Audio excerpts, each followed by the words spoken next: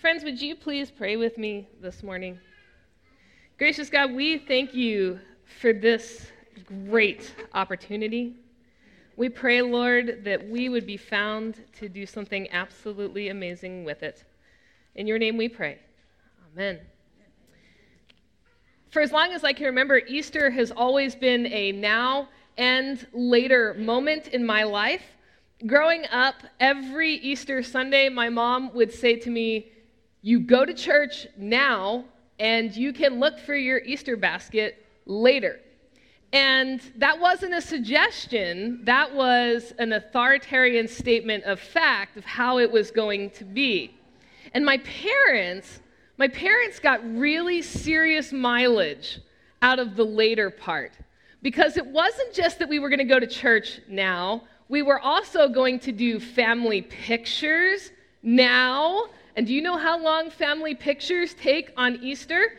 And then you have to do Easter brunch now. And if you do all of this now and behave yourself, then later you get to have an Easter basket, which when you are 7 is a really big deal. So we were always very well behaved and well dressed for as long as we possibly could be on Easter Sunday. And my parents, around 3 o'clock in the afternoon, finally got around to letting us do Easter baskets. So here we are as the church on Resurrection morning. We're talking about an event that happened over 2,000 years ago. And it's an event that has had some pretty awesome implications for those of us who believe. Those implications, for the most part, we think are somewhere later down the road. But what about right now?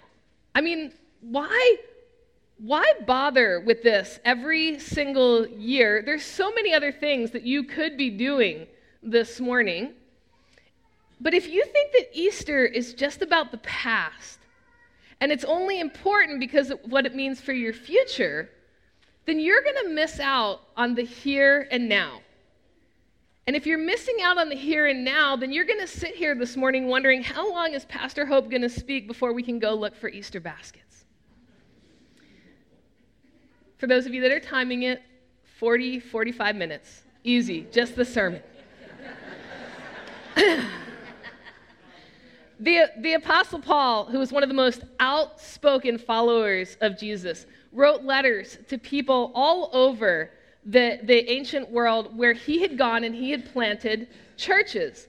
And these churches, when they were formed with the idea that Jesus was coming back, and he was coming back quickly, and they wanted to be ready for that. Meaning that once Jesus came back, everyone would have the opportunity to enter into the kingdom of heaven if they had believed in him. The only problem with this was a timeline issue.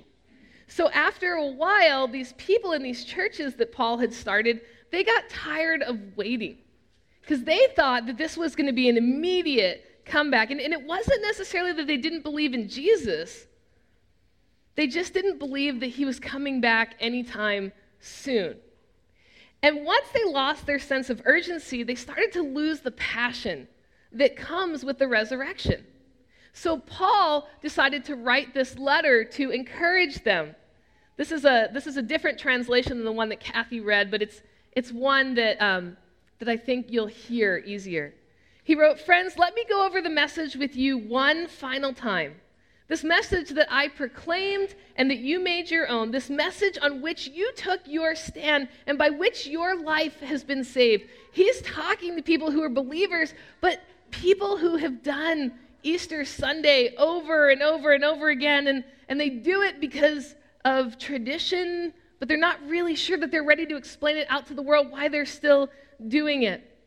The first thing I did was place before you what was placed so emphatically before me, that the Messiah died for our sins exactly as the Scripture tells it, that he was buried, that he was raised from death on the third day, again, exactly as the Scripture said, that he presented himself alive to Peter, and then to his closest followers, and later to more than 500 of his followers at the same time. Most of them are still around, although a few have since died.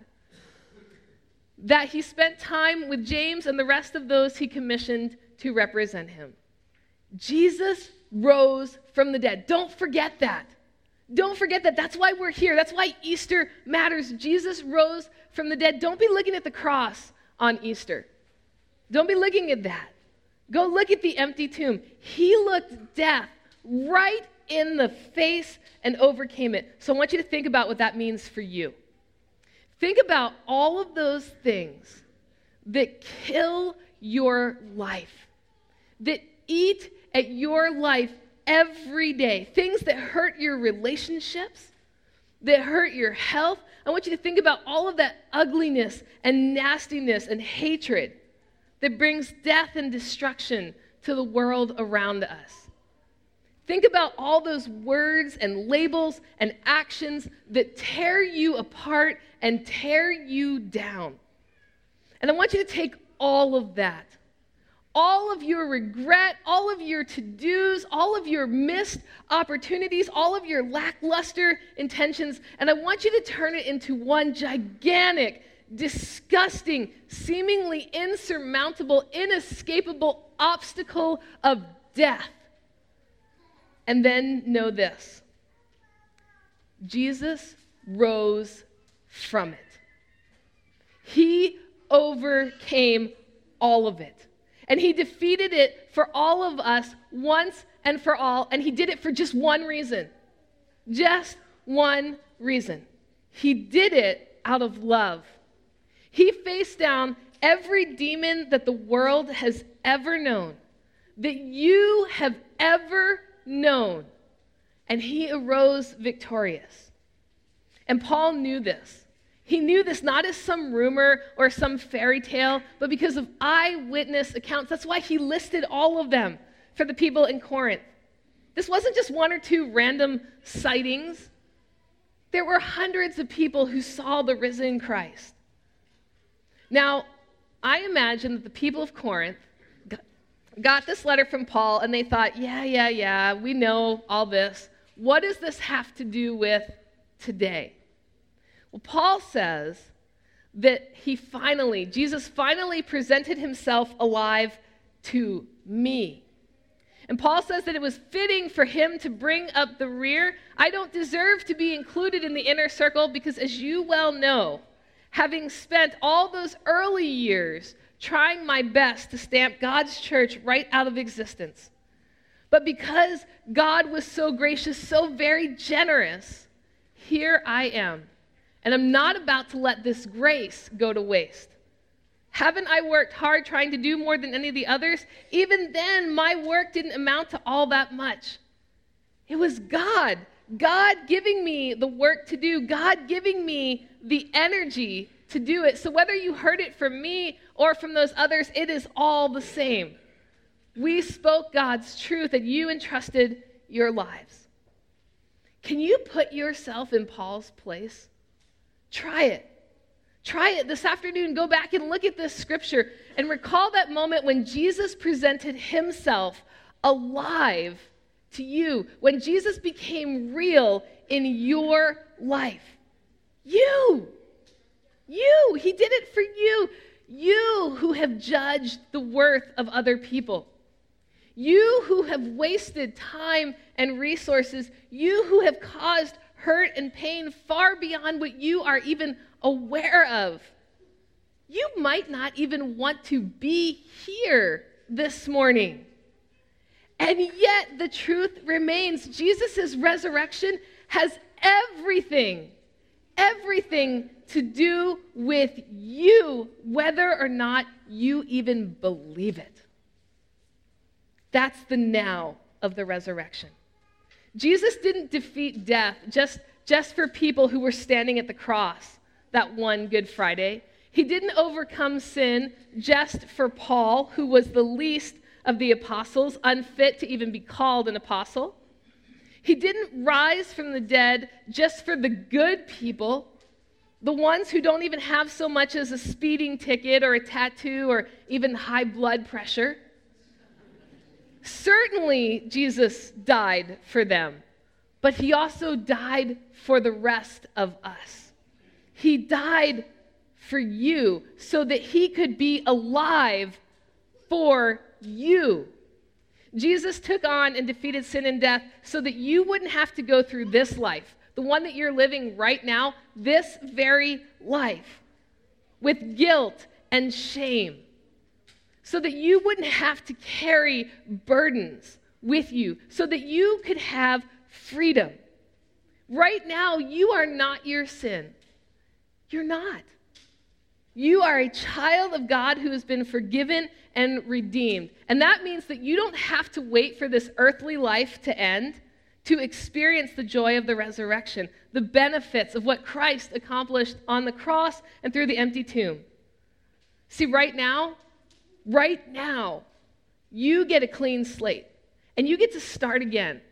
Right now, you have an identity as one who was quite possibly on the brink of death, but God said, I love you and I give you new life. Right now, in this present moment, you can experience the depth of love in a way that you have never known, because Jesus gave up his life for you, went through hell for you, so that you wouldn't have to do it anymore. And so right now, you have this freedom to move away from a life that is filled with the ugliness of sin and turn towards a life of grace and mercy. It is beautiful. Right now, you can speak up for justice. You can proclaim truth. Right now, you no longer have to fear death, because you already know.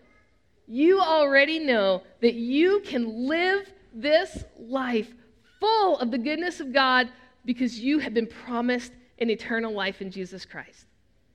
And then it's because we have that promise of eternal life, because we believe in what happens later, that gives the right now so much value. Paul wants us to understand that if Jesus rose from the dead, which was attested to by hundreds of eyewitnesses, and we believe in Jesus, then we must also believe in the resurrection of the dead. Not just for ourselves, but for all who believe in him. And when you believe that there is more to come than this life, you're going to lead this life very, very differently. You're going to lead a life that loves others, that serves others, that puts yourself in an inconvenienced way to pour yourself out for others, because you already know that this isn't all that there is and that there's so much more waiting for you. We get to live now in the light of eternity. It's so much easier to give away your life in this world when you are confident that there is an eternal life to come. So, at the end of the day, the Easter message is this: no guilt in life, no fear in death. That is the now and the later of Easter. To God be the glory, now and forever. Amen.